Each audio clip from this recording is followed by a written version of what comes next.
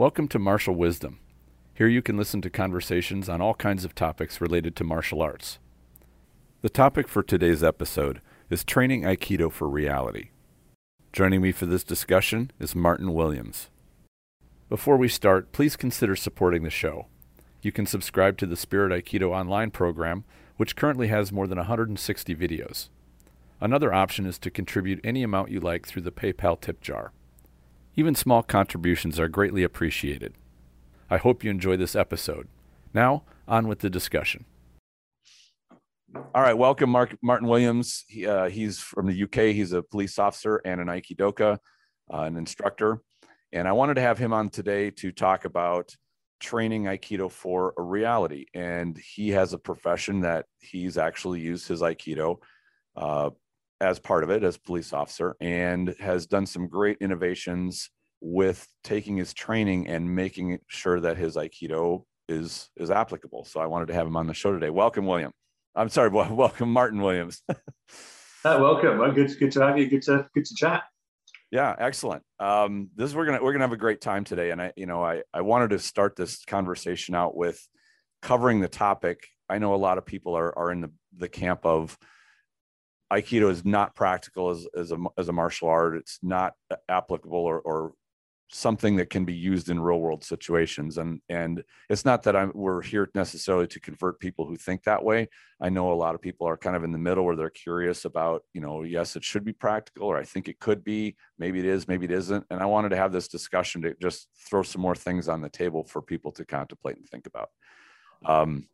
So maybe we could get started with your experience with seeing the applicability of Aikido with what you do as a police officer, whether it comes to taking people into custody or, apprehending them or calming a situation down, that sort of thing. Yeah. As I said, probably the best way to describe it is we obviously have a officer safety training package, which is delivered in line with whichever force, country, and all that stuff. We'll have similar. So I imagine the States will have a similar thing there. And then more often than not, people will supplement that with their own training for their own interest. I mean, I do Aikido partly for the fun of it, as well as, for me, always making sure I've got fitness and some capability skills to it. So that's part of the reason why I do it. In relation to how we use it, and again, that's probably my view there is, I think violence is on a sliding scale. That's how I view violence, from 1 to 10. 1 being, conflict where, you're stood with someone, they don't like you, they give you that dirty look, or they don't like your presence or wherever it is. And that's probably your start at 6, up to number 10, where someone's got you in full mount on the floor and they're chewing your face off in a horrifically violent capacity. So for me, I kind of look at violence from that 1 to 10, thinking, and in between that, you obviously have going up from pushing, grabbing, assaulting, punching, kicking, taking to the floor and, bottling you and that sort of stuff. So you've got like the sliding scale. And the vast majority of my work, we'll probably say, sits in the lower end. And this is also one of the big things around sort of self-defense martial arts, and especially those who are either police officers or door work or militaries. People often expect you, because you're going to be really good at self-defense, you're going to be really good, and actually one of the big misconceptions is when you work in one of those industries, police, fire, police, military, door work, actually that conflict has kind of got rules within it. You can't, as if one of those 3 people, you have got a mandate to do it. If I have to use force, it's to achieve a lawful objective, it's to arrest someone, to prevent disorder. If I'm a doorman, and I've been a doorman as well, my use of force is to keep the club safe, keep the patrons safe, take the problem outside the club and eject onto the street. If you're a military person, you've got rules of engagement about what your use of force is. And I think what happens is people get drawn into the bad end of violence. People train martial arts, people get used to it because they think, they're going to get into that scenario where it's going to go horribly wrong. There's 3 or 4 people fighting them and you've got that horrifically violent encounter. Whereas the vast majority of encounters probably don't go that far. Most conflicts people have probably end up pushing, shoving, arguing, maybe the odd punch thrown, but it's rare it's going to go to that higher end level of violence. But a lot of martial arts and Aikido especially, everyone focuses on that real violent end, Mm-hmm. where actually the vast bulk of your conflict will sit in that lower end of violence. And that's why I think for me, Aikido is a really good benefit, because it works in that sort of preemptive situation where if you need to get control, you want to get that control quickly, so it prevents the conflict. And again, holding it's that, can I use the force that I need to do to prevent conflict getting higher? Because that should be the goal of definitely anyone, law enforcement or law staff or something like that. But also morally, you kind of want to use the only force you need to do to achieve your objective. You don't want to go beyond that unless you have to. I think that's, for me, Aikido sits in that real low end, 1 to 4 on my violence scale. Aikido is a great art. Yeah, and I'm glad you brought up the rules of engagement thing, because I think most people understand that police officers have their rules, military have their rules. There's not as many, and then you have security people that have their rules, but every average citizen also has their rules. They just often don't even know that they have them. They tend to be in the mindset that I just have to leave. I have to run away. I have to flee. That's all there have. But regardless of what jurisdiction you're in, there are rules for what you can do to apply enough force to protect yourself. And obviously not more than that. And that's, and also as instructors, we should kind of accept that, if you're teaching someone martial art, you should think, what are the laws of my land tell me to do? In America, you've obviously got firearms and concealed carry, and you can carry weapons that you can't in the UK and you can't in other countries. So actually, you should understand what your parameters you can work within are, because they will be different. And if you're teaching someone to be that martial artist who can break bones and eye gouge and whatever it is you teach, that's all very well, but you're imparting that knowledge into someone. You need to also make sure that they know when they can do that or when they can't do that, because otherwise you're setting them up to fail. I think it was Matt State talks about the 3 different fights. There's the pre-fight, you're all building up to it, the actual fight, and then the post-fight. Once it's done dusted, are you going to be in trouble with the police? Are you going to have a legal case for it? Have you hospitalised someone? You're going to have to live with that conscience of what you inflicted someone else. It's a bit like a dog's not just for Christmas; it's for life afterwards. It's the same thing here. Once you've had that conflict, it's not just going to drop away. You're going to walk away. You're going to question yourself. You're going to have your own mental. Did I do the right thing? Could I have done something different? Could I have done more? Could I have done less? Did I get injured? Should I have gone more aggressive? Should I be less aggressive? And actually, has my action prompted a worse reaction? Because we've all done that. We've all read situations wrong and gone, I've gone in a bit heavy-handed or a bit brazen, and as a result, it's gone horribly wrong. But also, get it right. I've not gone in, with enough presence, and it's escalated. Or had I come in with that higher show of force, I've probably ended the conflict much quicker. All valuable skills. Sure. One thing that occurred to me in the preparation for this show is a concept that a martial art itself does not have virtue. It's the person that is the martial artist that has virtue or not, or the conscience or not. And I, for many discussions and arguments that I've seen about Aikido versus some other art, not from a physical standpoint, from like a spiritual enlightenment standpoint, it really doesn't have anything to do with the techniques or how you would apply it. It's what the person does with it. And that's something that is unique to each martial artist.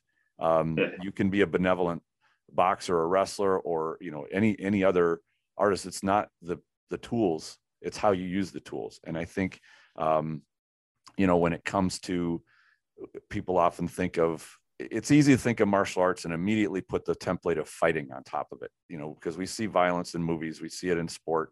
And it's easy to think, well, what's the best and what's the most virtuous? And because we're not being like professional fighters, then we're obviously have some kind of virtue within our art. And I think that that's a mistake, to try to attach your personal judgment and morals to a martial art. It's just how you use it. And I think, because I've met martial artists of every stripe that have high moral character, and they openly admit it. Like, I'm not here to enact violence on somebody unless it's absolutely necessary, and I'm not going to go farther than I need to. So that's not a uniquely Aikido concept.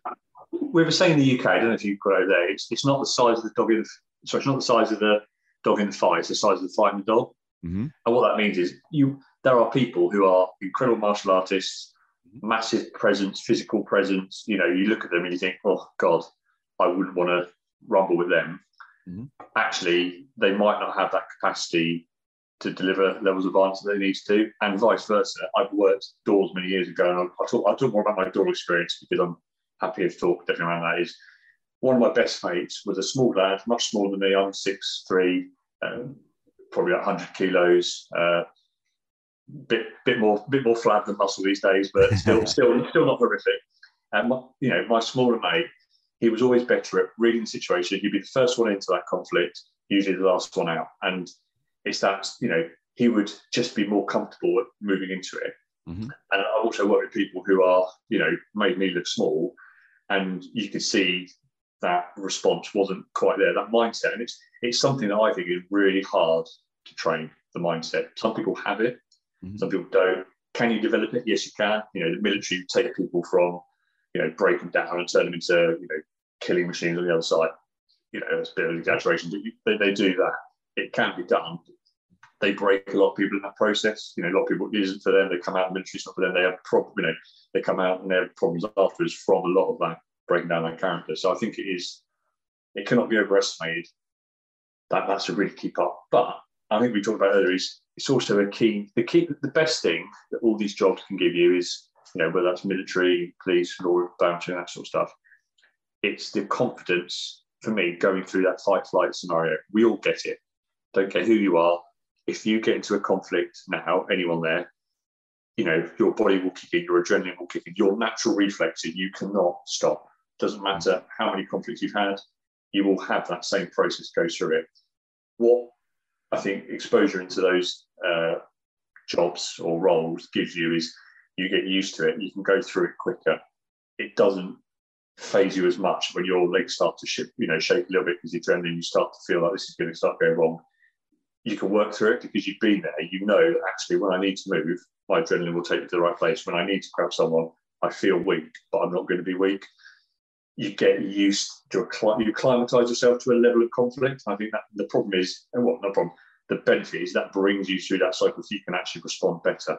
The people that respond well in conflicts are the ones that can retain that element of thinking to think about what's coming next. Sure. Great military people, you watch the Navy SEALs and all that sort of stuff is, it's going horribly wrong around them. They've retained their formations, they've retained their training, they can still think about what they're doing or what they've got to do. That makes them great operators. Same with police, same with door staff.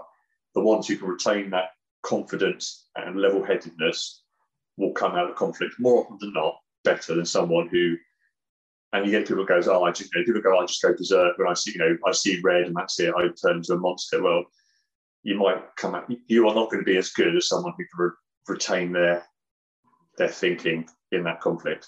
You might win a couple of fights, but you're not going to win them all. You're not going to come off as well as someone. And for me, that's probably a good benefit from martial arts is that can train you so that you get used to going out of your comfort zone and being okay with it. That will prepare you better.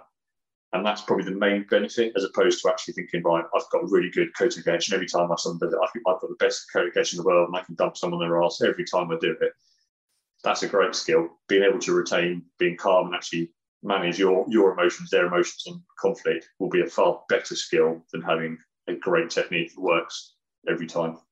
That's a good point. I think, bridging the fear, we often see, within violence a lot of time in movies and TV where you have the hero who's totally confident, or even the villain, and they enact violence and they do it so calm and cool that you think, well, okay, must be how it goes, but it's not like that in the real world. Just like you described, there will always be the butterflies in your stomach. You'll always be managing a bit of the fear, and the thing with fear is it can totally immobilize you, and it can cripple your thinking. It can cripple your ability to move or to problem solve or all that. So my first times, doorman, police, and stuff, you get to you're free. I said the first time I was on the first time I worked a door and it happened. I literally was having to say to myself, "You've got to go in."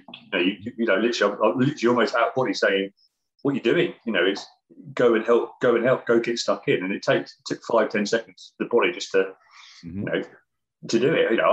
That was fear. That was, you would not be a normal person if you didn't have that fear. If you've never had someone pick a fight with you and that sort of stuff. If you would, I thought I'd be more worried if someone didn't have that response, you know. Right.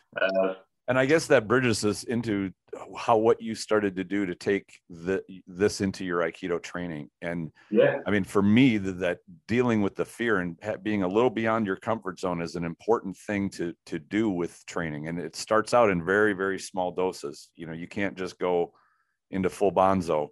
You have to start out with, you know, just staying a little out of your comfort zone and getting a little bit of tension there. And sometimes even when you just want to work on specific practice with technique, is to imagine that fear. Like imagine you have that inside your body feeling of that confrontation. And so what did you do to start? What was the beginning of your adventure down this road? Or your path? And before I sound like I slate Aikido, I love Aikido. If I didn't like Aikido, I would keep doing it. Whilst I have some negatives, I think that it's so for me. The big thing about Aikido is I think Aikido is the foundations really well. You know, a new student starts, you teach them to roll so they can not hurt themselves. You teach them basic principles, Taina Henko, how the body will react to certain movements. We go into paired kata.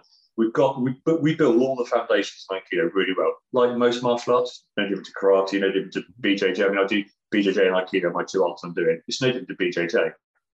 I know I go to my club, they'll say, right, here's today's technique, we'll break it down, we'll learn it, we'll build on it.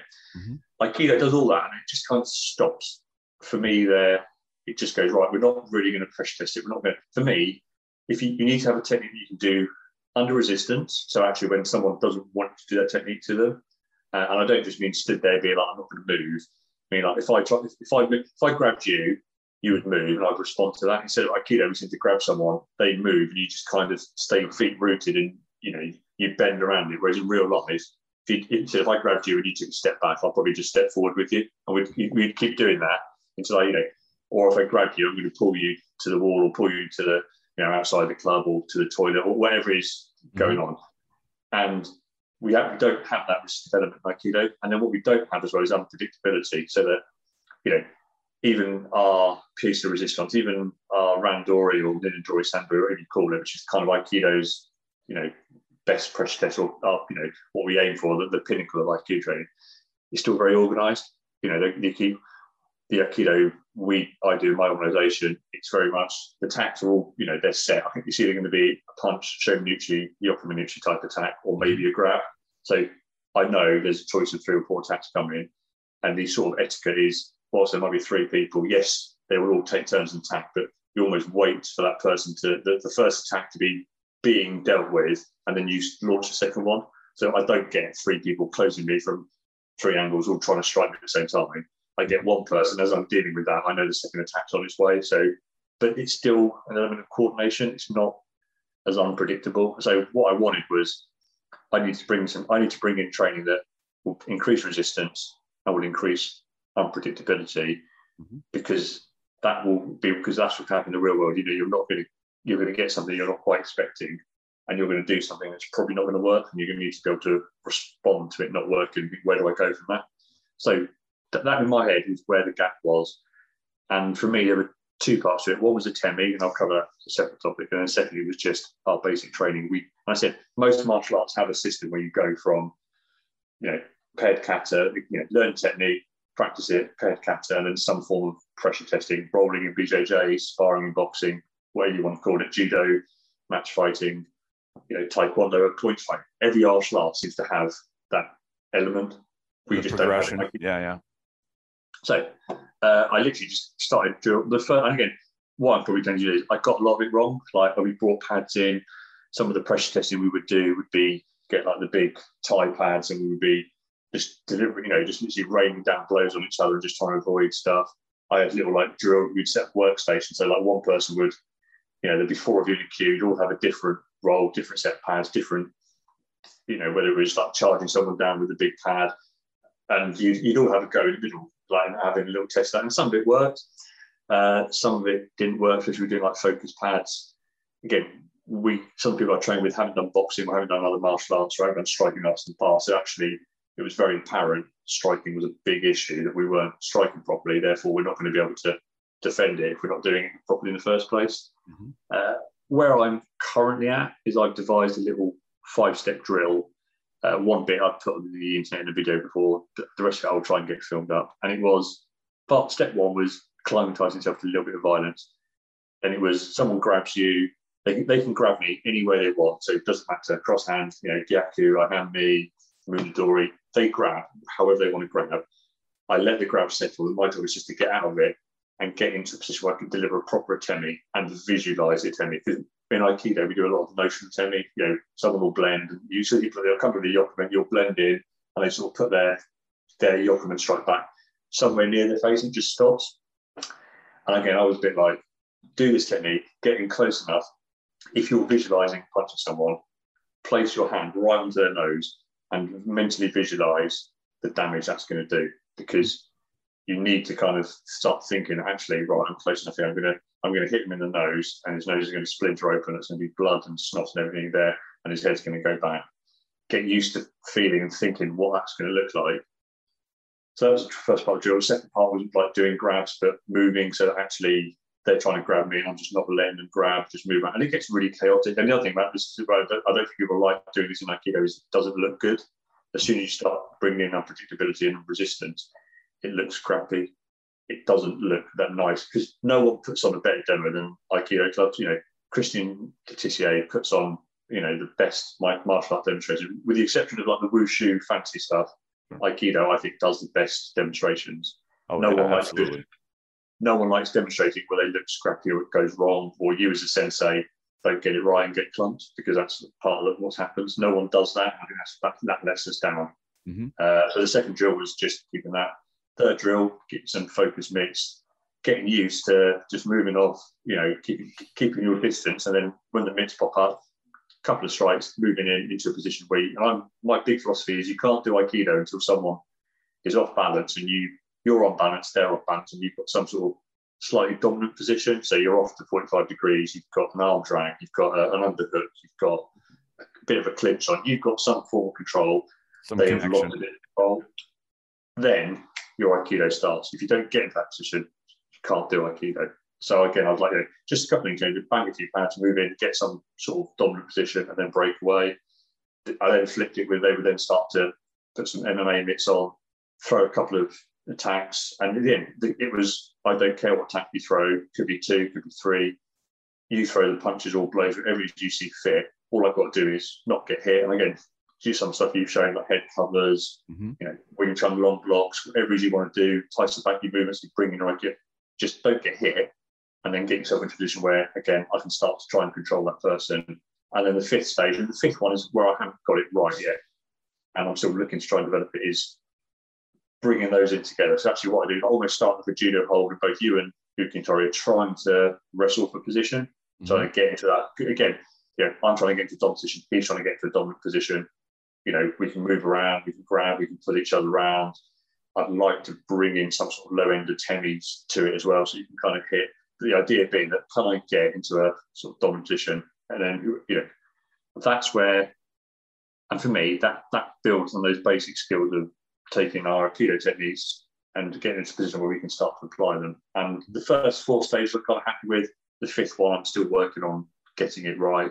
I was looking at throwing in like shooting for legs and takedowns, because it's a valid, most fights end up on the ground at some point, either you, because you've had you've been knocked on your ass and you're on the ground, or you get lucky and you put someone on the ground. So again, it's not a bad place to think. Actually, it's not a scary place to go. And again, a lot like, I think it's from one of your videos from your early Spirit Aikido ones where you talk about the fight doesn't end when it lands on the floor. Actually, and I brought that into the training now, is Aikido doesn't work on, we don't finish in the pin, because pinning someone who doesn't want to be pinned is nigh on impossible. BJJ, the entire art is about making sure you don't get pinned on the floor. So, and I think a lot of Aikido people think, they'll do it like an Ikkyo, after put the Ikkyo pin, it's all nice and controlled. Just practice with your partner, right? Put me in an Ikkyo pin, and I'm just not going to let you do it. I can guarantee you, most people will get out of it, but you won't get that pin on. So why are we focusing on Aikido and finishing that pin? Actually, so from your video, I brought that training in to say, right, okay, do a technique. The fight doesn't finish until that person's back up on their feet. So do an Ikkyo, put them on the floor, you back away as the attacker, stand over them, start looking, thinking, could I get a headshot in? Could I get one foot onto my head? Person on the floor, get into your back, get up. Once they're back on their feet, that technique's finished, because that's what you want to do in the real world. If I get put on my arse, my first job is to not get hurt, get my head covered, don't take any more damage, and then quickly get back up to my feet so I can start addressing the problem. And why don't we train that in Aikido? It makes sense. Why do we finish being letting ourselves be pinned compliantly, finish the technique, we were both back up, ready to go again? Well, and that's, I think, part of taking on your training and turning it into a practice ritual. And it's a hyper focused practice ritual. And yes, it's fun to do. And you can, in that hyper focus, you can really get some reps and understanding of that fine 1 or 2 seconds between, point A and point B. But you're right, is what happens when C, D, E, and F, G happens. And as soon as you give your attacker license to say, keep going, if you can escape, escape, if you can reverse, reverse, if you can get out of this, imagine like you have evil intent or intent, whatever intent it is, to keep going. You find out that a lot of the pins are problematic. It is not only difficult to set them up, even when you do the setup quite right, depending on the physiology of the person. I found a number of students and fellow students and my students that have got enough flexibility in their shoulders, they can roll out of an Ikkyo pin.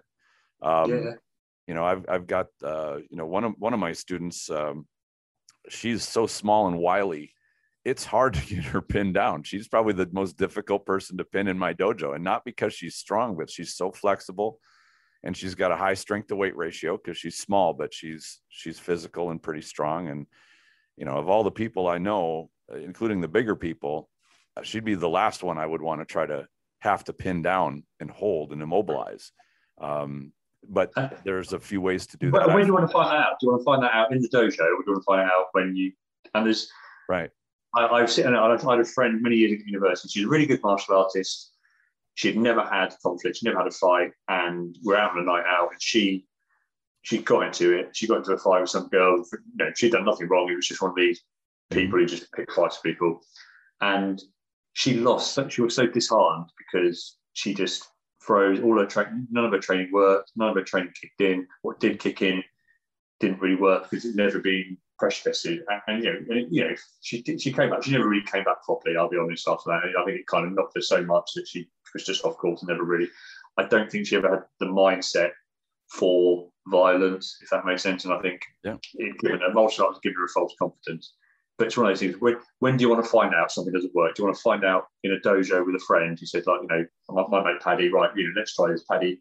I'm going to put Koguchi on you. I want you to get out of it. And you play around 5 minutes. If you're getting it 50% of the time, I say that's pretty good odds in the real world. I'll be happy to take any technique 50% of the time that works. But would I rather find out, actually, this just doesn't work for me doing it this way? I'd find that out in the dojo, because then I'm not going to bring that into the real world. And I think that's some of the videos I've pulled from myself. I've changed some of my techniques based on stuff I've seen, because I'm like, okay, Tristan does it this way. Let's have a play around with, I think, Kata can tell me where you cut the arm really tight into the body and all this stuff. So we played around with it, and actually my mate Paddy could escape from it. So I was like, right, let me try it this way, really do something different with it, and it's a lot harder. So I'm like, okay, we've played around with it. I'll take that on board. And some stuff will work. Some stuff I play around and think actually doesn't really work for me. So, I haven't played it. But, it's finding what works for you. Your Aikido, it's not my Aikido, and it won't be someone else's Aikido. You've got to find what will work for you. But find it out now. Don't find it out Friday night when somebody when there's really something there to lose. Trying to cut against someone, thinking, why am I getting punched in the face? Why isn't he on the floor? That's not when you want to find out that actually doesn't work for you that way. You've got to do something different. So that's my big thing is, and again, that comes back to that. Have you got a bit of resistance in your training? Have you got a bit of unpredictability? If you've got those two things and you're starting to get results, you're probably in a good place. If you're trying techniques and you're never getting them to succeed, then you probably got to start looking actually at how am I doing the technique, or is it actually the technique that is a bit too complicated and probably doesn't need to be, Aikido, we all know small joint manipulation is quite fine skill. So actually can you do it under pressure? Can you do it whilst, you know, all else is going on? If you can't, then go to more gross skills. The Rimanagi, I'm sure you love a Rimanagi, especially as a tall guy like me. You know, everyone's perfectly face height and almost. So Rimanagi to me is a great technique. I'm sure you love it because of that. And it's simple. You know, the mechanics are, you know, you tip their head back, their balance goes, you know, and then all you need is a bit of body weight goes through it. It's a very simple technique. It's a gross skill. It doesn't need, yes, you can make it fine and beautiful, but as a rudimentary dirty technique, it works really well. So, you know, along that path of exploration, which I was blessed to be able to start with, you know, about probably 10, 12 years ago or more, what I found is that certain techniques, I just label them as fussy. There's a lot of things to go wrong with them. I've found that every time you add another step, which is either a step with your foot or a turn or a body position or something that you need to get, or a grip or a hand position, every single one of those things is one thing that can go wrong. And you're right. I do like a Rimanage. I like Sayunage, which is an Rimanage technique. There's a couple that I just consider reliable go-tos that they're just not fussy. It's very easy to see that you're in a good position to do one. And it's basically one step and done thing, not, you know, playing with your food, as I'll sometimes refer to it. And it's good to practice the intricate and the more complicated to get a feel for it. But there are those things that your brain and your body easily trust. And there's stuff that in my mind that it's not very trustworthy. And I will say that and I've got a show coming up on this subject on the schedule, which is Koshinage. As a 6'4" guy, getting my center underneath somebody's hips and being stable and executing Koshinage when they're active and trying to avoid it is, in my opinion, is probably one of the fussiest Aikido techniques out there. Against a compliant cooperative uke, yeah, you can do it. It's still not pleasurable for me because I got to bend low enough to get underneath, but I can tell it was a technique that was invented by shorter people. But so it might not fit me very well, although there's another instructor here in the Twin Cities who's as tall as I am, and he does a fantastic Koshinage. You know, maybe it's one of those fits different personalities as well, you know, different body types as well as different personalities. But when I've tried it, I've kind of gotten it to work and can do it smoothly. The entry, you know, good portion of the time. I'd never trust it in live fire, because as soon as I tell Uke, all right, you're active and now you can do whatever you want to try to get out of this or counter it, and then it just turns into kind of a mess. And maybe that's just my personal experience. I know I've got a lot more to learn, but the setup is always intricate. There's some classic techniques, Aikido, but some of them, as you said, are very dojo based or limited in their window of application. Like what I talked about, I don't know in your service, it's Aikinagi. So you usually see it, someone comes in with a big showman, you sort of curl into a ball at their feet and they go flying over you. You know, looks fantastic in a demo, has a lot that can go horribly wrong with it. You know, at best, if you did something on the street, they would probably just fall and collapse on top of you at best. You know, God forbid, you basically just give someone your back and you'll now, there's a lot. Now, I'm not saying it's not, you know, you never know, you might get an opportunity as someone presented, but you might get knocked on your back, and actually just by rolling into someone, kind of do an Aiki-Nagi sort of technique to some degree. So it's not without its merit, but it's not one, you know, I'll happily play with it. And it's good. Again, don't think about Aikido is good fun. It's great fun barreling someone at full pace and then doing a nice big ukemi from it. You know, it looks great. It's fun. So, but train for what? My big thing Aikido is be honest about what we're training. If you're training that technique, it's mainly about fun in certain aspects. It's not necessarily something that I would ever say, right, take this, you know, you can use this in the outside world. And if people do that, I've got no issues. My big problem sometimes is when people try and dress up a pony to call it a racehorse. They sort of say, oh, this is, you know, this will save your life. And you're like, it's not going to work like that. You know, have you pressure tested it? Have you done something with it to really understand it? Because I don't think you have. That's where sometimes I think we let ourselves down in Aikido. People don't, whether they haven't. And it was interesting, there was a conversation with another Aikido group around, does Aikido attract certain types of people? And to some degree, I think it does. I think, you know, most people who take up Aikido either done other arts and are sort of potentially come to the twilight of their lives and decide they don't want to fight and get bashed up anymore. Some people don't like the idea of, rolling around, getting punched, kicked, bitten, leaving with injuries. Other martial arts. If you do MMA fighting, you're going to be more injured than you are from Aikido. Probably you're probably going to have black eyes. The potential injuries there in all of them, but yeah, there's not a lot of cauliflower ear people with Aikido. Yeah, but you go to any other, you go to Muay Thai, MMA, BJJ, even some of the Kyokushin karate stuff, you're going to get hurt and injured. And I think a lot of people don't like that, so they come to Aikido because that's that they can do their martial arts, but they're not going to get definitely injured over the top of it. So that attracts a certain type of people, but then also that mentality comes to the people who probably aren't going to push the extra mile when it goes horribly wrong. Right. So, but yeah, I mentioned the Temi, Alex. I mean, my big bugbear with Aikido is a Temi. I do what we call notional Temi. What that means is everyone, and I speak to people and they go, "Oh, we do a Temi. Aikido is 9% of Temi, 10% of Temi. It changes on a daily basis." And we don't say to people, "Okay, when you mean you do a Temi, do you practice hitting pads and people? Because if you don't, you're not doing a Temi." Right. And the simplest thing I could say, if anyone is thinking, what kind of make Aikido better, is invest in a set of £10 focus mitts. Even if you want to stay within mainstream Aikido techniques, actually practice doing Yokomunuchi attacks against the pad. So you're stepping in, hitting a pad, and actually getting used to hitting. Because it's all very well doing a notional thing. You need to hit someone with precision, pace, and power. Otherwise, you're not going to do any damage.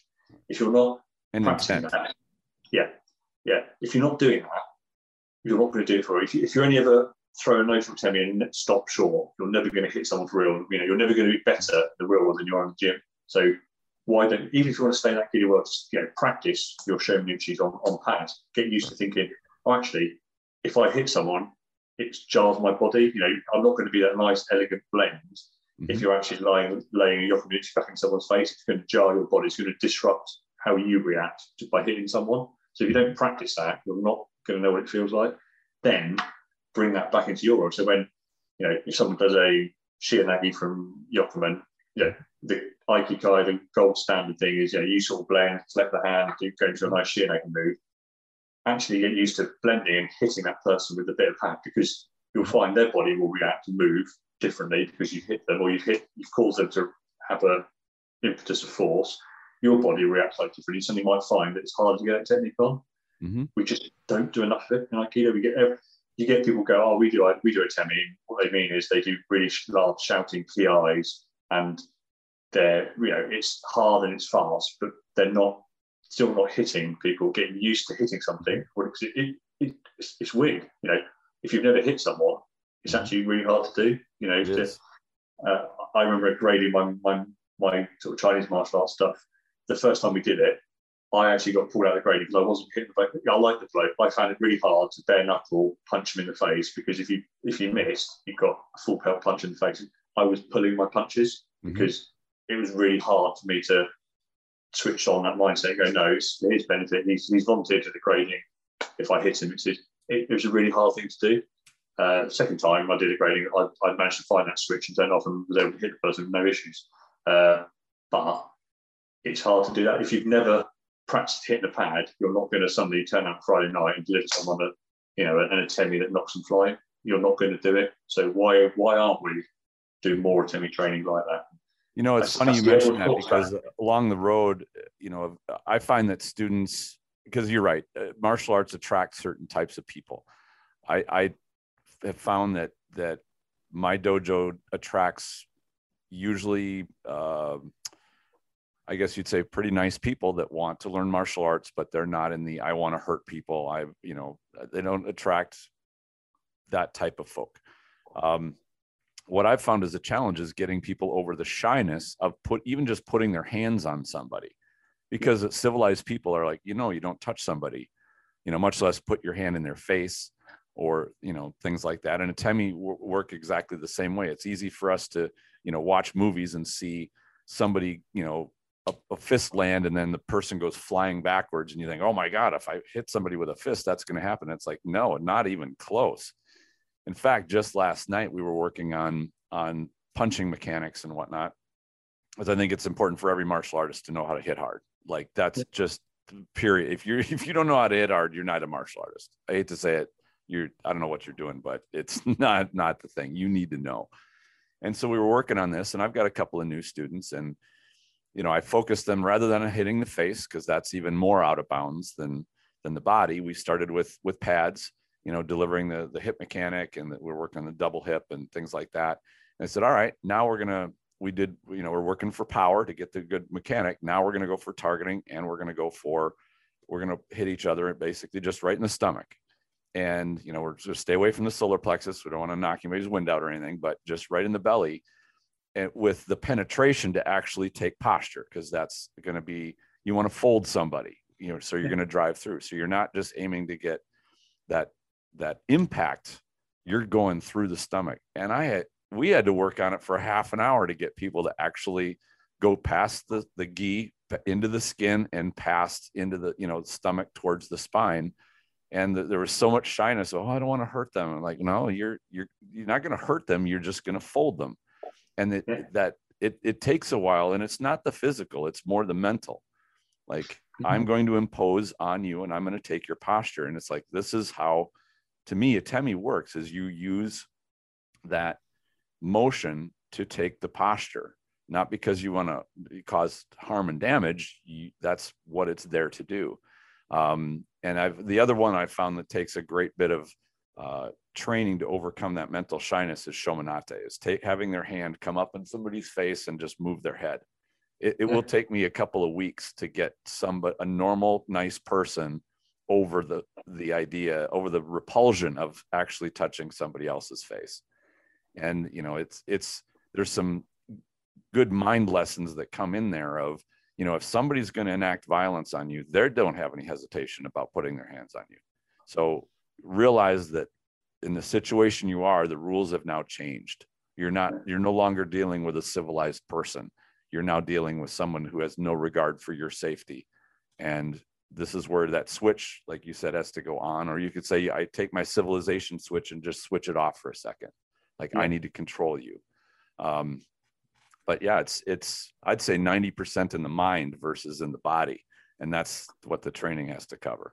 Yeah. I was exactly, train hard, play easy, fight easy, isn't it? That sort of thing. If you don't experience it in training, you're not going to magically do it in the real world. That's why, that's the key thing for me. If you've never hit a pad, you're not going to, if you've always pulled your punches short, on the day you need it, you're not suddenly then going to deliver the punch, drives all the way through, does, if you don't train it, you won't do it. Chances are you won't do it to the level you train it at. You'll never, I said, you'll never be as good in the real world as you are in the gym. But if you don't progress to those stages, you can't expect yourself to suddenly perform on the day. Right. No one does that. So it's.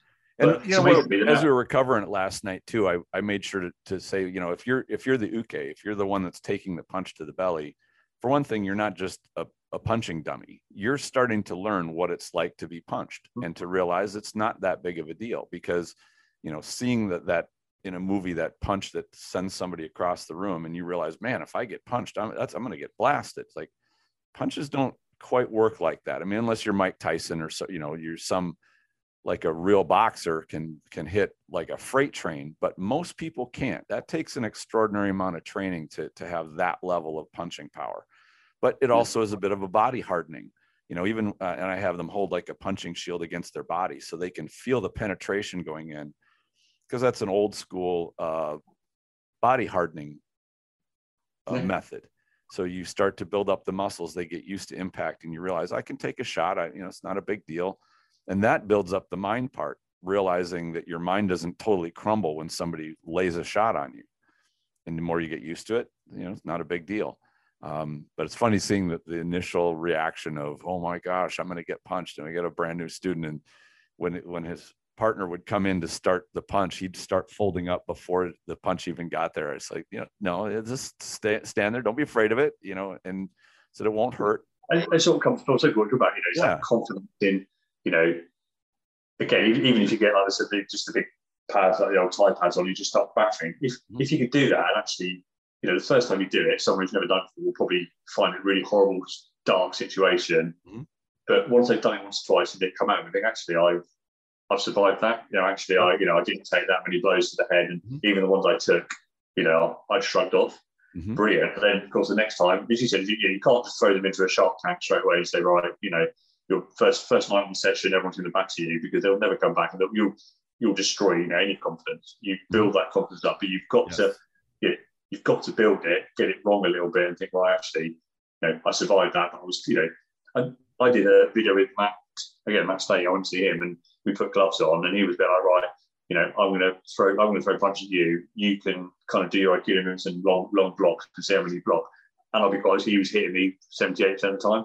And then, of course, he's like, right, let's do some, tighter covering up and just more practical stuff.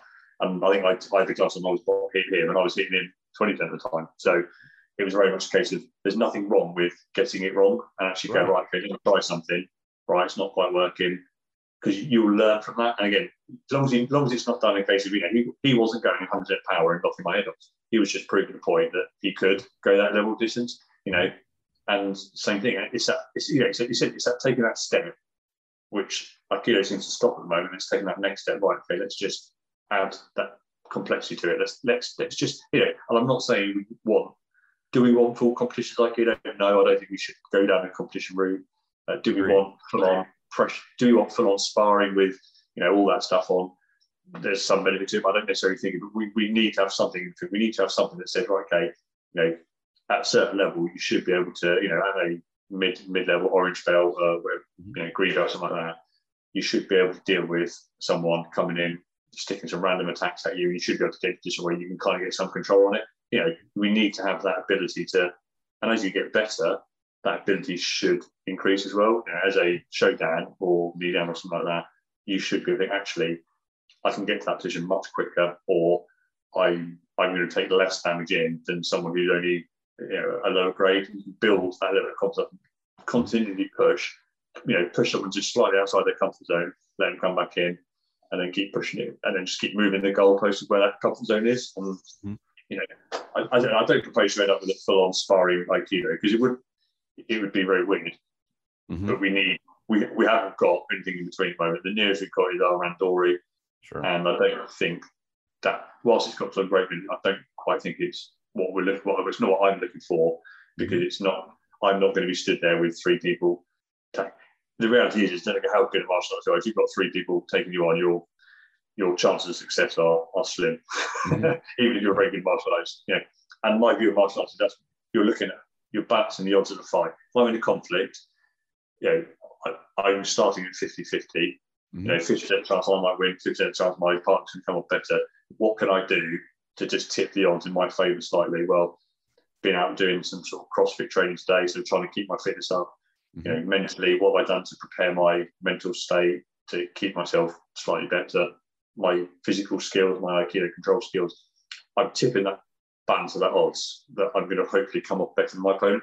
I'm never going to win all the time. There'll be people that better than me. Their luck is a big thing. You can't predict luck, on a better word. You cannot win every conflict. All you can do is improve your odds that hopefully will come out better than if you hadn't done anything. And that's kind of the best one thing that I wanted to toss in there, and this is just kind of a half point back, which was you talked about the full 100% intensity sparring type pressure test, I guess you'd call it, or call it a competition. And what I found that with the head covers and bringing elbows up, what I've found that tends to discourage full on attacks. Even as we started increasing intensity 60, 70, 80% or more, those elbows tend to find fists pretty quick and biceps. And it can actually, when you take on dealing with those attacks and protecting yourself, you're kind of like a porcupine, that a full on heavy duty, full intensity attack can actually harm the attacker. And that's kind of to me, it's a feature, not a bug. In the fact that, if somebody really was trying to take your head off, you'd cover your head, but they might hit their hand and bust their hand, or, you impale their bicep or shoulder with your elbow. And even with the frame of somebody who's charging into a tackle, they're running their neck into your forearm. And I've got my most durable student. He's a a retired firefighter now, but he's like a bulldog, big, strong. And even he said, I this is about as much as I want to attack, because that clavicle in the neck, you run right into that forearm, that hurts. And, when it comes time for, okay, this is a big question I'm sure every martial artist asks, and I know a lot of Aikidoists ask, is, can I handle that 100% intensity attack? Well, you get there by going, can you successfully deal with a 20% attack? And then can you deal with a 40% and then a 60%? And if it starts crumbling at 40, 60%, 80 to 100% is not going to work. But as you start getting to the point where your attacker says, I don't even want to attack you any more rigorously, because this is an unpleasant experience. And that's just you protecting yourself. It's not you actually going to try to cause them harm. You're getting off the line and putting up a head cover, and they run into it. To me, that's one of those, it's a real world benefit in those two ways. Because, having somebody slug you and hit an elbow and their hand hurts, maybe that shifts their mind and says, you know what? This is about as far as I want this to go. And maybe that's where they back off and leave. And you didn't have to give them a throat punch or poke them in the eye or kick them in the nuts or anything like that to get them to back off.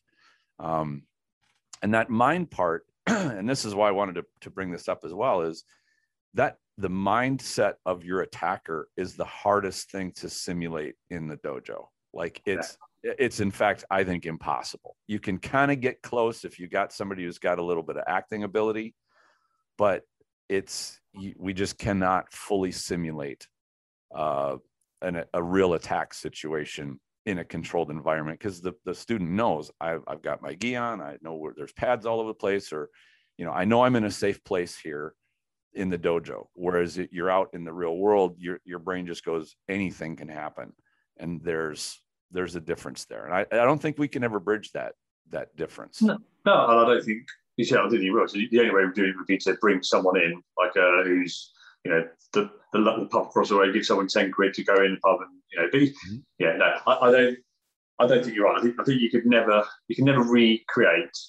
And also, there's so many variables and situations. You can you could go, right, let's go to, we've done it. We went to the local pub and did a little bit of filming one night and kind of said, right, but you can never recreate how the fights are going to happen. I mean, right. The last time I had an argument with someone, it was a road rage incident, and I always said to myself, if I'm in a car and I get what I don't want to be is sat in the car, my window down, and then outside the window, because that's a really bad place. I'm seated, the window's open. They've got, it's not a great place to start a conflict off. Mm-hmm. So would I? The reality is, if I'm getting to a road rage incident, do I either stay in the car, keep the windows up, because I've seen people do it, it's quite hard to smash your way through a window unless you've got some sort of implement. Punching a window is going to break my hand fairly quickly. Mm-hmm. Or I'm out. I'm one or the other. I'm either out of the car, so we're on level playing field, or we're in the car and I'm wearing windows are up and I'm just going to ignore it and drive off, or whatever I choose to do. Mm-hmm. And that's in my head. That's what I'm always prepared for. And of course, what happened?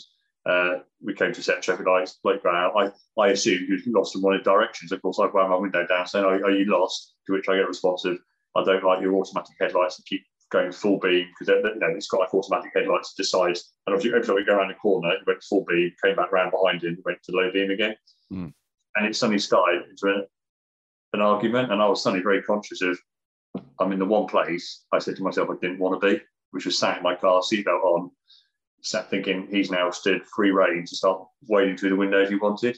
So of course, what I had to do was, right, in my head, I apply what I call the MDM, minimise the damage I'm going to get, disrupt the person, and if I have to, maximise the damage I'm going to inflict. I don't mean that going to like the eye straight to the alcove.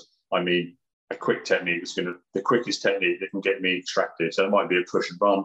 It could be something more than that, but it's what's going to be quick and easy to finish it. And in that situation, you're so stacked against me. As much as I didn't like it, I had to be fairly respectful. I'm really sorry about the lights. I'll turn them off. Because what I didn't want to do is, I was starting on the back foot. So actually, how am I going to minimise the damage? Or actually, I don't want this to become a conflict. I'm going to have to, potentially give in more than I would like. Be a bit more apologetic, be a bit more humble than I should. I had no right. I didn't have to do anything like that. I'd done nothing wrong. But if I was arrogant and ego and said no, jog on, it becomes a conflict. I'm in a bad place, so you've got to assess every situation. Mm-hmm. And again, for me, that comes back to that calm mindset of, right, I'm in a bad place. How do I extract myself from it? Mm-hmm. Other people might just have frozen. Other people might start arguing, trying to get their seatbelt off so they can get out of the car. Because you're not going to win that conflict. He's going to keep the door shut and start raining punches at me. I'm not going to be able to deal with that. So again, it's that calm mindset of, right, the conflict's happening. What's my best route out of this one? And go from there. And I think again, like it's impossible to simulate the full level 10 violence realistically. The setup is also something that's almost impossible to simulate. And I've worked with law enforcement officers that have done that scenario training, and they can get kind of close. But even then, there are so many indications that you won't have in a dojo environment that you will have in a real world, that tell you, your instincts tell you, like, what is this person's intent, and reading them. But those things are not accurate when you are dealing with your trainer or a coach or somebody like that. Like I said, you can kind of get close, but all the things that you need to make your judgment of, okay, what is this situation? Like you were in a car, you were able to read somebody, but if you and I were training and we tried to role play that and we went out on the street, it just would be totally fake. So therefore you question your judgment. So the training itself like that can only have a limited amount of effect. I mean, it does in terms of, like, did you abide by your rules of engagement if you have them as a police officer or whatever your rules of engagement are? And I've done them. They can be informative and kind of helpful, but you can't really make a martial art out of that aspect of the negotiation and the judgment and the problem solving and the creative thinking. And, really there's no substitute for real experience when it comes to that. No, but again, I suppose the difference is at least try and address it, because if you don't try, right? Absolutely. There are, does Aikido have the answer to someone who's a BJJ guy taking you down? The answer is probably not, but doesn't mean to say we shouldn't ask a question, and doesn't mean to say we shouldn't try and answer. Because if you just ignore it, well, then you're never going to have an answer. At least if you try or think about it or explore options, you're at least looking to try and and I said, you won't get it right. None of us will get it right. Some of us, I said, when I started to bring in these, elements of training, I've got as much wrong as I've got right, trying to bring my, when I first started throwing punches, it was very apparent. I was like, some of these people have never thrown punches in their life. We can't start going to drills where you're looking to preemptive attendees, move into the control position, because we've never even done proper attendee. So, we need to go back to the basics for that. Sure. I'm not a boxing coach. I boxed many years ago, but I'm not, it's been 20 years since I've got gloves on properly and actually physically. So I'm rusty, and am I qualified to coach something like that? Well, actually not massively. Hence, so if I do it, am I going to do it badly enough? And again, it's exploring stuff like that. So it's not, but I'd rather ask those questions and try than just sit back in the sand and go, right, I'll tell you what, we do proper attending Aikido. Let's just leave it at that and crack on with bliss, take the old matrix, take the red pill, blue pill, and just be blissfully ignorant as to what. Well, I think there's a way to fit those things in to make students aware of them, but without saying, we're not specializing on the training of de-escalation, because if you really wanted to be good at the negotiation part, that de-escalation part, that's what you want to practice several hours a week. To say, that's something that's very difficult to train. But here are the tools that you would use for de-escalation. And that to me is what bridges into the physical part, because, and I'm sure you've seen this as a police officer, is the body language that you convey leads into the positioning that you want to start to veer to a superior position if you realize that this is goes physical. And that might be a choice made by the other person, not made by you. In your case, as a police officer, it might be made by you. You have more latitude to take somebody into custody than an average citizen does generally. But that's where, you stay with the verbal exchange level, but you're setting up, well, if this goes south, I want to make sure I'm in a position where I can quickly apprehend and control this person. And that's it comes with experience. Like I said back to the start, is the good things about whilst I don't think law enforcement, military bouncers automatically make good self, Right. You don't become an automatic, just because you do one of those, you're not automatically great at self-defense, you're not automatically great at martial arts. A great martial artist doesn't make a great self-defense practitioner. A great self-defense practitioner wouldn't necessarily make a great martial artist or law enforcement, but they hand in hand. What I would gain from that is, you get used to reading body. If your job is, you're always reading, you get better at picking up signals. I was probably better as a doorman because that was very much the job. You were for very, for 2-3 hours. My job was to watch everyone in that nightclub pick up on the cues. Other roles, you're not always doing that. You do it quickly to that decision when it just go wrong, and then you're back in the car driving to the next job. Dealing with you're not always at that level of intensity. Door work is probably the one to actually, if you want to get exposure, it's probably the best one, because for that 3-hour period, your job is to monitor everyone that's coming past you and thinking, right, picking up on their cues, picking up on that stuff. And you learn the art of profiling, and that has to be done in a real world environment. And and you get better at it, and you get it wrong. You get it wrong. I got it towards the end. You get it more right than wrong, but you still get it wrong. And I think there's something Batari's box that we talked about before. That's my behaviour would indicate if I walked in and was very arrogant and bolshy and aggressive, that will automatically would start indicating how you're going to respond to me. And of course, then that will feed me as to how I respond to that. And it is accurate. And to some degree, I can't control how you're going to react to me, but I can control how I'm going to present to you. It's probably the best thing. And that's that hump, and there are times where you think, actually, I need to be, that assertive walk in, right, I'm in charge, this is how it's going to go down, and that will make everyone listen to you. There's times if you went in with that same approach, you just lit the fuse, and it's going to blow up, and actually what you need to do is come in and go, right, tell you what, back to my car scenario, when I'm sat in the car, I've got 2 choices. If I go, listen, mate, get back in your car, shut up, it's nothing to do with you, that's probably going to, my gut feeling was that would have probably lit the keg and I'd have ended up in a worse situation. Even though I'd done nothing wrong, it was better for me to, I think, actually, okay, look, really sorry, I'll turn the lights down. I didn't realise it was doing it. Take that humble approach. Right. I read that as a better way of not ending up in that conflict. And it worked. He dropped his guns a little bit about something and stormed back into his car and drove off. So and I chalk that as a win. Some people will go, oh, well, you back down, all that sort of stuff. Well, and that's the thing. If you put the template of a fighter or a fighting mindset to that situation, you're right. That would have gone in not a good way. But the idea that you can handle a physical situation is not that you have a fighter mind inside of you that you just unleash on somebody. It is all right, I'll try to get this situation resolved without there being a physical conflict. But to be ready for if it does happen to that, because, you've dealt with irrational people. A lot of civilized people never have. And they can be, whether they're drunk and belligerent or just sober and belligerent or whatever, they can decide, I don't care what you hear, what you tell me. I don't care what you say.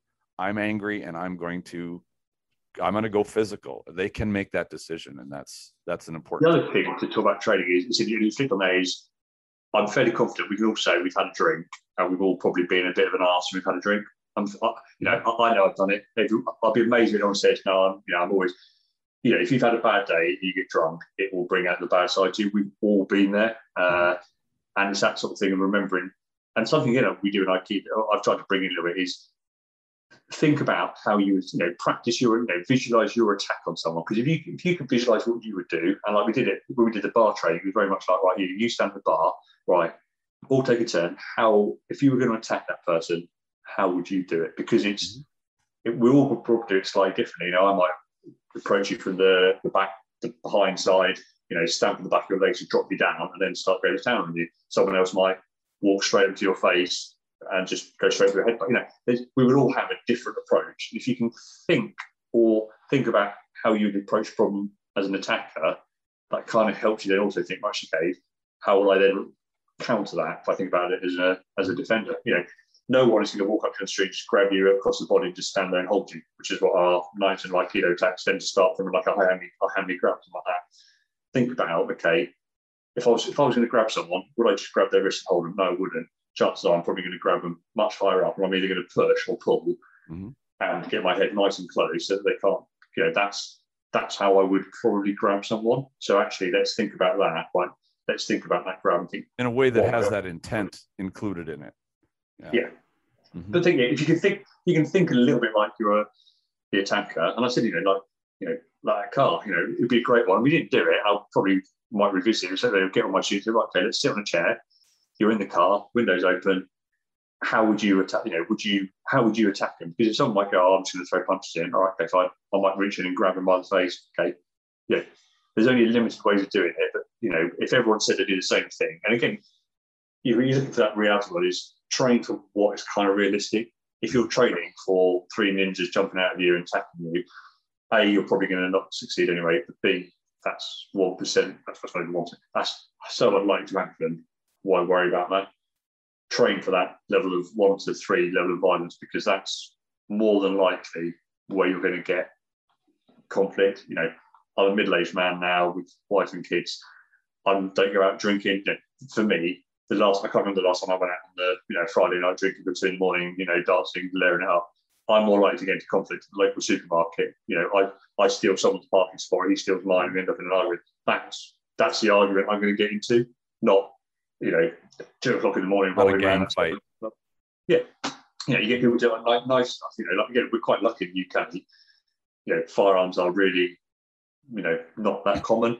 For you, as unless you're involved in a criminal lifestyle, you're probably not going to come into contact with anyone with a firearm. So you could do training on it, but you're kind of wasting your time because you're really not going to get involved in it. States might be slightly different. People have more firearms. You might need uniform training. Knives, again, as much as there'll be a lot of knife crime, most people are not going to come across knife crime if you're, especially if you're an Aikido who's a middle-aged person. You're not going to get. If you live in a city and it's really rough and people are getting stabbed, then you want to kind of bring elements of where you live and what your exposure is going to be into what you train. If you're a doorman, you probably want to think about actually my biggest goal is can I restrain someone taking from A to B, because that's what my job's going to be.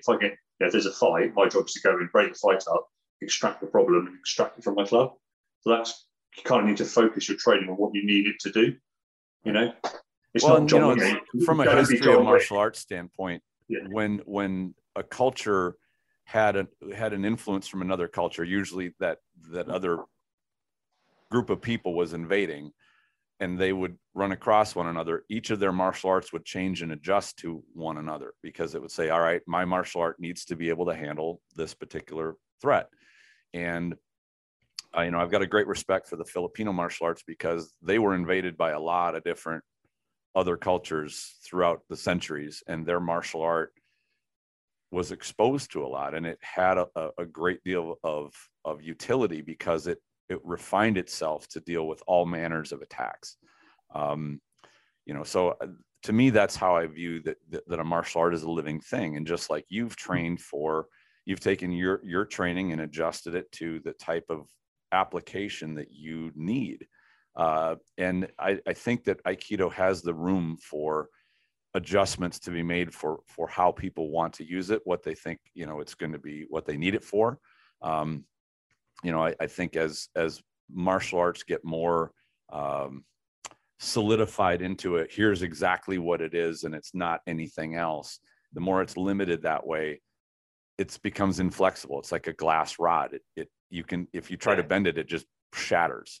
But a martial art really needs to be a living thing that will adapt, and it will, it can shift and do different things without losing its soul. And I think that so many people will say of Aikido, it talks to me, it appeals to me in a way that I can't really describe, but I really like what its spirit and its soul is. And I feel that way about it too.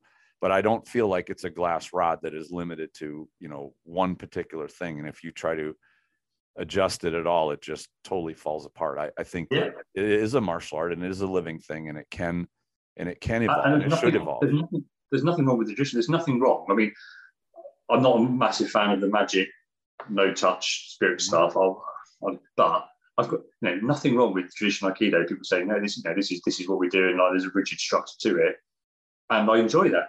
There's nothing wrong with it, but also there's nothing wrong with making it personalised and taking a step to evolve it. And I think that's the other problem I can't face like here is I think there's a lot of people resistant to doing something that's not, you hear that that's not Aikido quite a lot.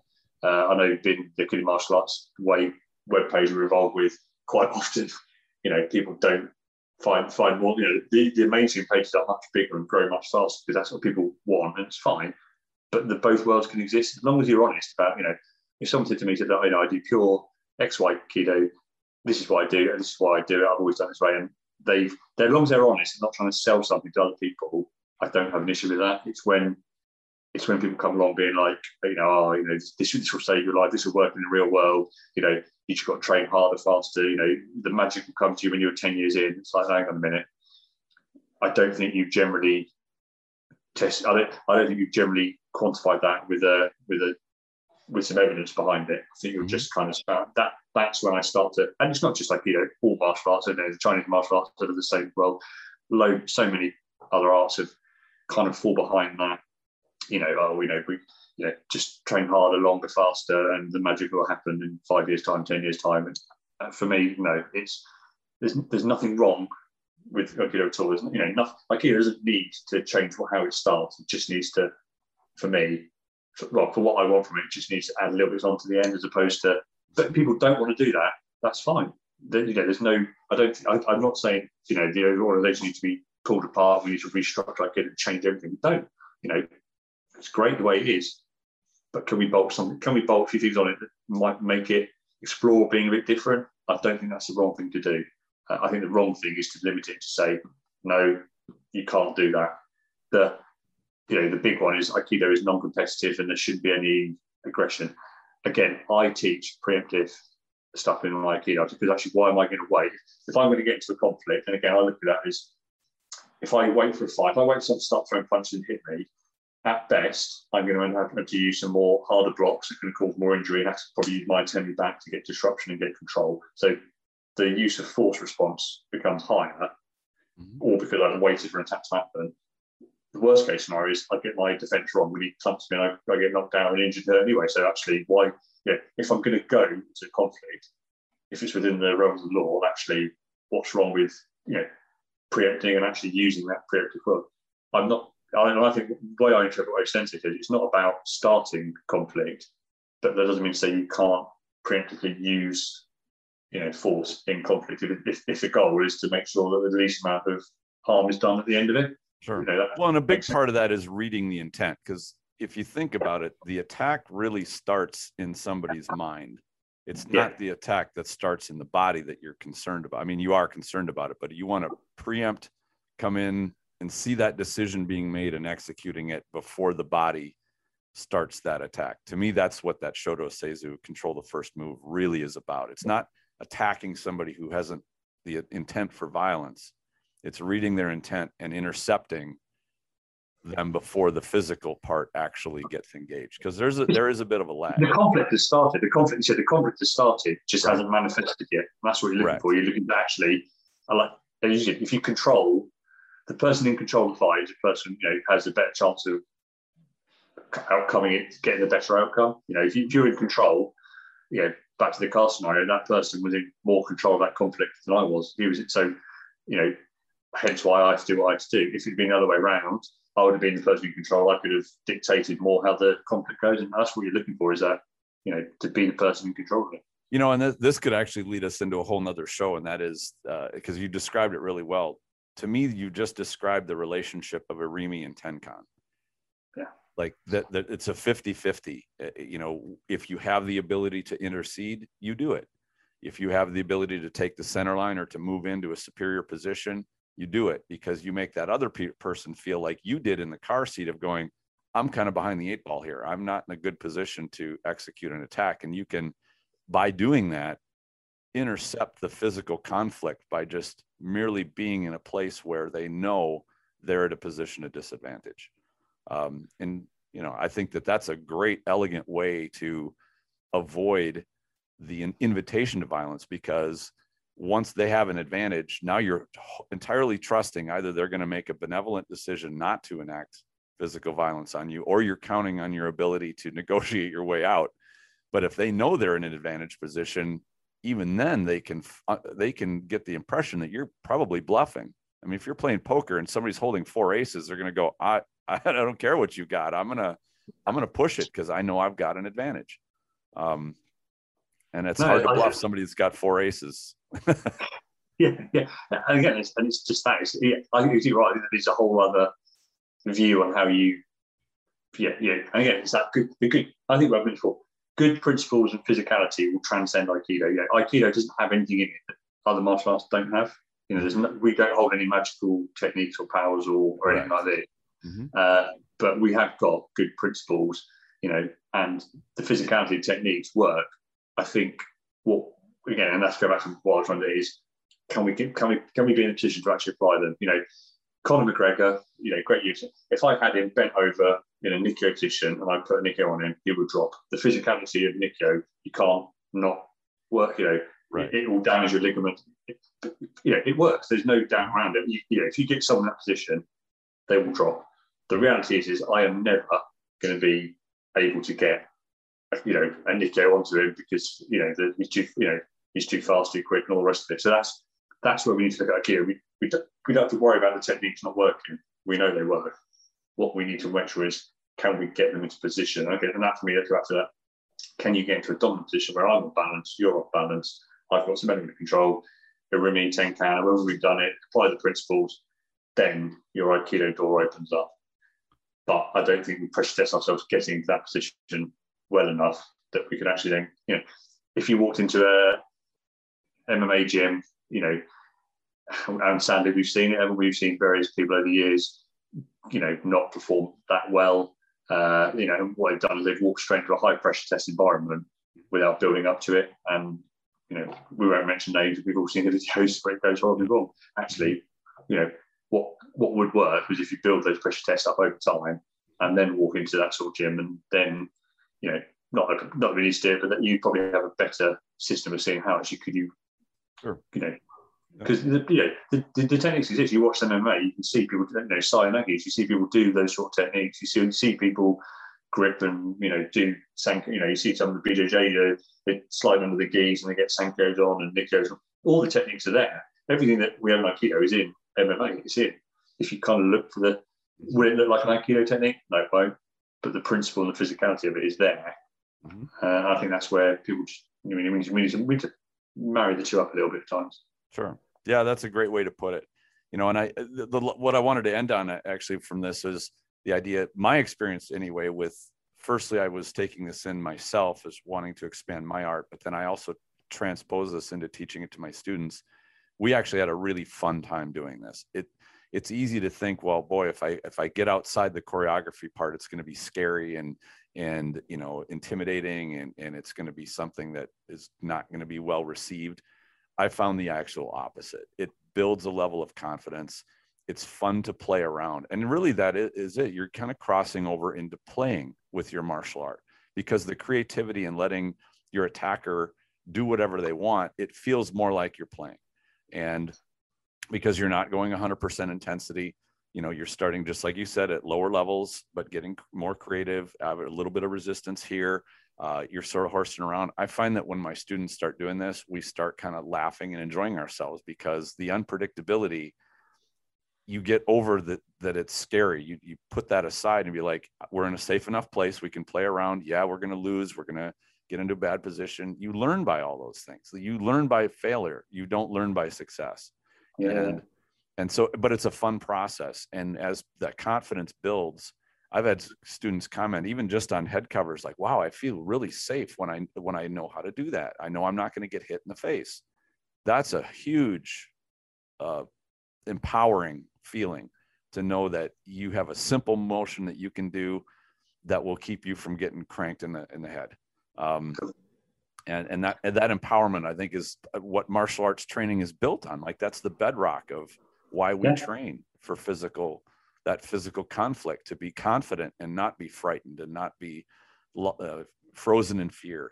We know what we can do. We know it's simple. We know it's direct, and we can convey that. And I can teach somebody who's a white belt that in a week. They'll get better at it as they practice it more, but I can get them that confidence real fast. and integrate it with everything that Aikido does. You know, you want to get close to somebody, make sure you get there without getting hit in the head.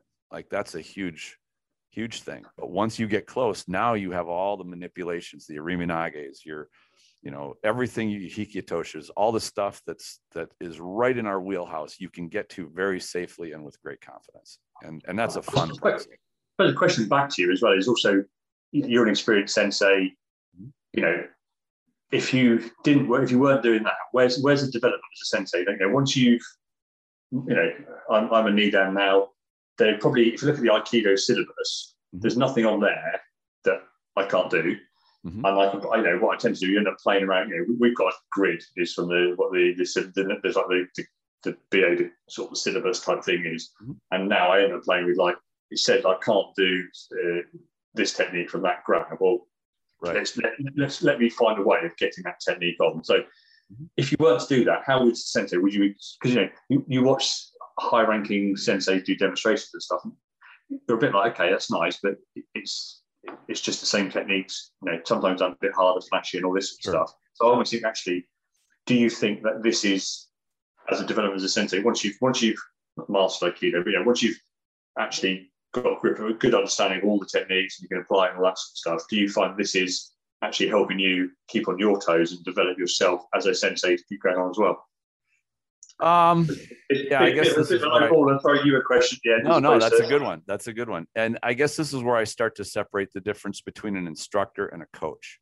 Where an instructor wants to convey all of the curriculum, they need to students need to know every single technique equally well, which in my mind comes with you can be kind of that jack of all trades and master of none, where you know them all, but you're not really good at any particular set.